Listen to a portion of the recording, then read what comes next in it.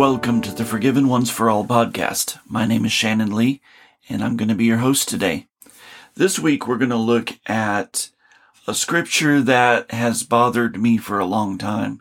To be honest, the church has wrestled with this scripture for over 2,000 years. Everybody has a different opinion, and we try to figure out what it means.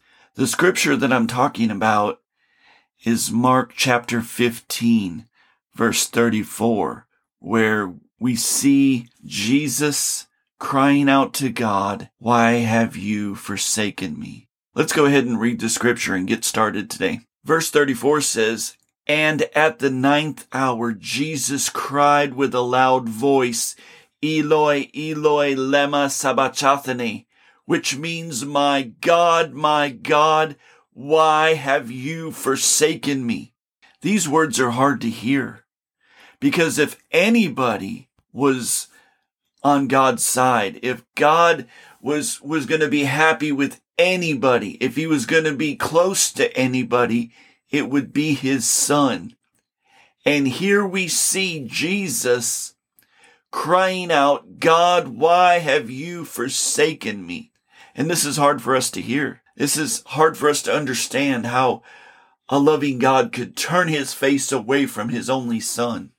Now, Christianity has taught us, for the most part, that God turned his face away from Jesus because of our sin, because he took our sin, and God is so holy, God is so pure, God is 3 times holy, and he cannot be in the presence of sin.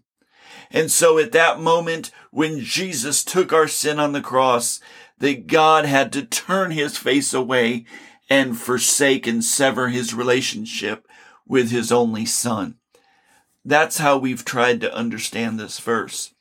Now, either that is true, and everything that we've learned about God in the new covenant, that he is a God of love and a God that will never forsake us, either that's not true, and God will turn his face away, or there's something else going on here that we need to figure out and need to understand. I believe there's a greater truth here that we need to explore. See, my question is what do you believe? Do you believe that the Father punished Jesus on the cross? Is this why Jesus suffered? Now, I want you to think about that as we go through this lesson. See, Jesus here, he was quoting a psalm from David. And here David is suffering great distress, and he's feeling abandoned and trapped. You know, David was no stranger to loneliness. Saul sought to kill him and hunted him like an animal. And here's David at this point of his grief. He cries out. He's probably starving and lonely. And here he cries out to God. He says, my God, why have you forsaken me?" He feels abandoned. See, I believe Jesus here, he was identifying with the human condition. That's a condition that we all call the fallen nature, a nature that has separated itself from God. Jesus was fully human and fully God. See, we're quick to call him God, but we're not quick to call him human. He experienced everything that we felt. And I believe at this moment on the cross, when he's going through his darkest time and he recalls David and the words that he spoke, and I believe at this moment Christ was feeling what it truly meant to be abandoned. He truly felt the loneliness that David felt.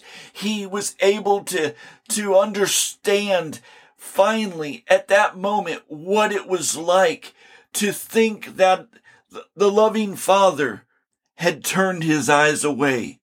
See, Jesus, he had to experience everything we had to experience. The Bible says that he was tempted in all ways. This, I believe, was the last and the greatest temptation for Christ, that he had to know and feel what we felt. See, Jesus, in another point, he says, Father, forgive them, for they know not what they do. The word know, it literally means to have information or to understand, to recall or remember. And Jesus, I believe that after feeling this abandonment, after feeling like a loving God has turned his back away, I believe that Jesus looks down finally at these people and says, God, forgive them. They don't have all the information. They don't even understand that you're good. They don't remember that you are love. And I believe at that moment he truly understood what we go through. See, the fact is that God never did leave him. God never turned his face away. But Jesus only felt like he had. And this is crucial for us to understand our position. See, let's look at Adam for a moment. Adam was created perfect. He was created in the image of God. Adam and Eve was perfect in every way. They were in perfect unity with the Trinity. This was God's design. Adam fell, but the falling away was a falling away in his mind. It was a disunity.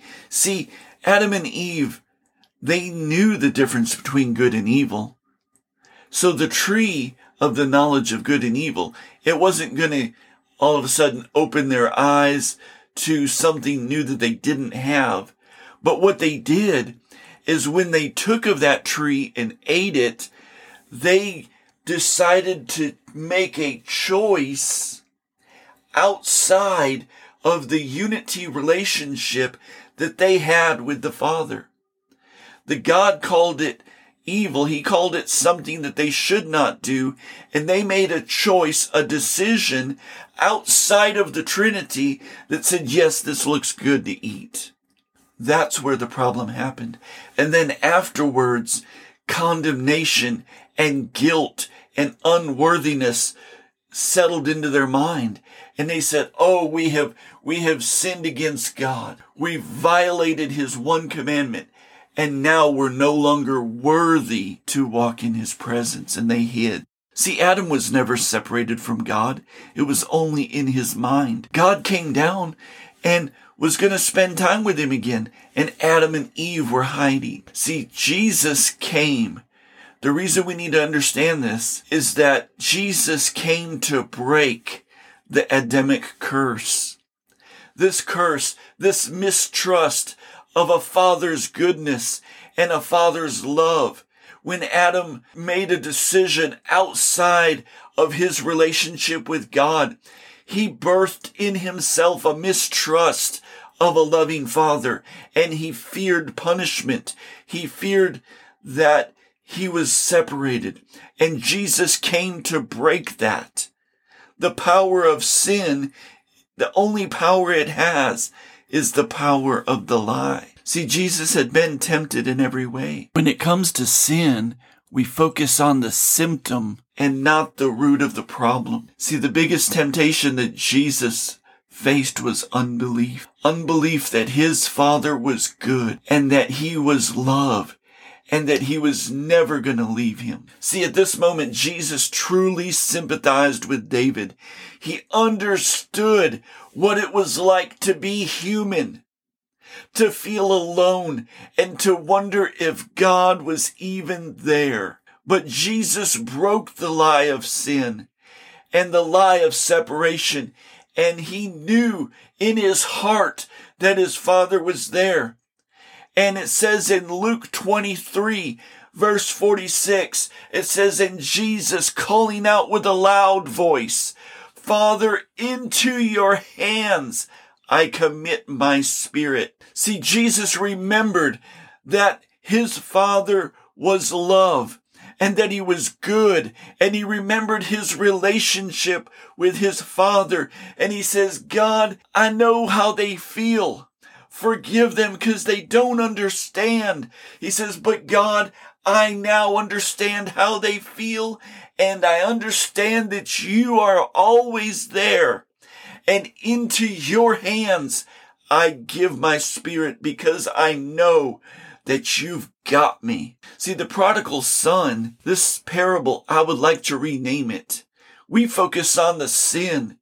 We focus on what the boy did.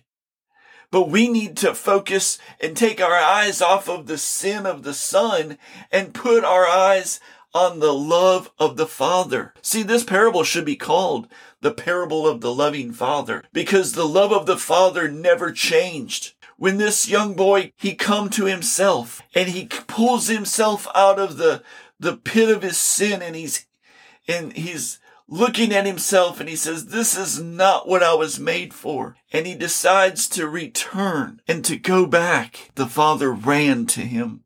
The Father was waiting for him.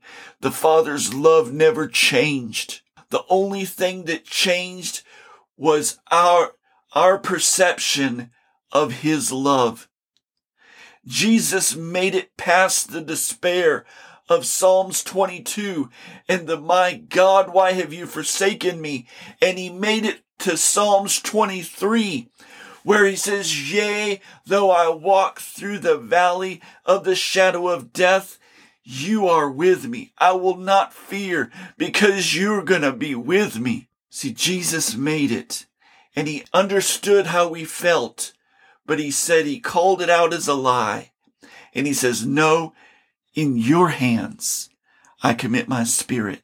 See, in John chapter 19, verse 30, one of the last words that he spoke, after going through this ordeal, after being punished because of our sin, he wasn't punished by God. He was punished by man. Sin was a lie that men believed. They believed that they've got to be punished for. And Jesus went through the condemnation so we wouldn't have to. Jesus went through shame so we wouldn't have to. Jesus went through separation in his mind so we don't have to. And in John 19:30, it says, when he had received the sour wine, he said, it is finished. And he bowed his head and gave up his spirit. See, Jesus, after he made it through, and he says, it doesn't matter what the world says. I know that my God is there. He has not forsaken me, but I give my spirit into his hands, and it is finished. The lie is done. It's over. We no longer are subjected to the lie of the enemy. Now we can believe in our heart and know that the Father is there. He's always been there. He's never left. Jesus restored our relationship with a loving Father that never left. We're no longer held by the Adamic curse, the lie that Adam created, the false perception of God that he created that we became susceptible to. But we're in perfect unity with Jesus, with the Father and the Holy Spirit. You see, the last thing that I want to look at, and the great mystery in this, is that we are one with Jesus.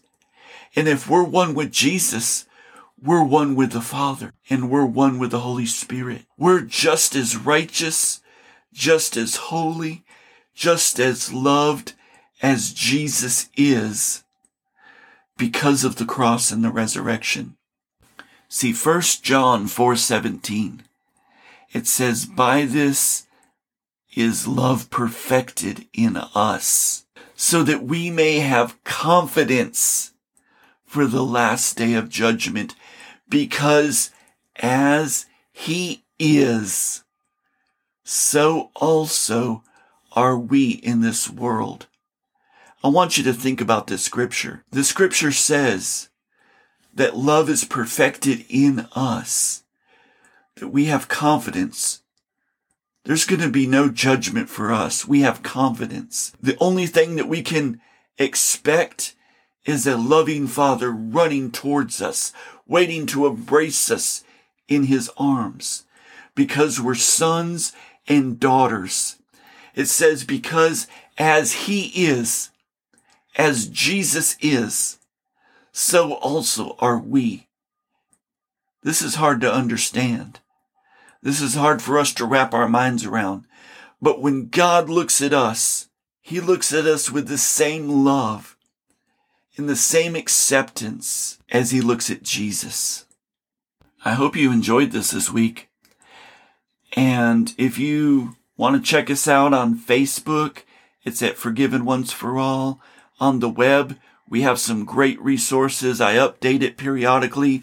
There's great books on there you can read, videos if you want to understand who you are in Christ, what it means to be loved and forgiven and not condemned.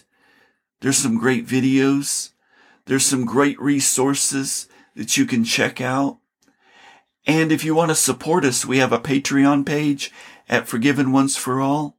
And I want you to remember that God is madly in love with you. Until next time.